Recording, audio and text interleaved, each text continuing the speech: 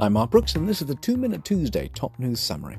Match Group has invested in and partnered with the safety platform Noonlight to roll out a series of new safety features to its dating apps. The tools include emergency assistance, location tracking, photo verification, and an updated in-app safety center. Match Group didn't disclose the size of the investment, but did say it was joining Noonlight's board of directors.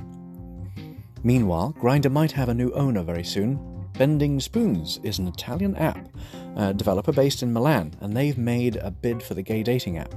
Grindr is currently owned by Chinese Kunlun Tech, which has been ordered by the US Committee on Foreign Investment to sell its stake in the app by June 2020. Bending Spoons and a group of Italian banks have offered $260 million, no less, to buy Grindr. Grant Langston has left eHarmony. He's the last of the original 3 from the eHarmony founding team and spent 20 years working at eHarmony. He rose to the CEO role in 2016 and successfully sold the company to Parship and migrated eHarmony over to the better monetizing Parship platform last year.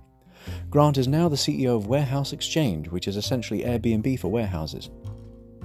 A new Idea Summit is happening in March in New York, right before the GDI conference on March 10th. The Idea Summit invitations went out last week, and the event filled up within 72 hours once again.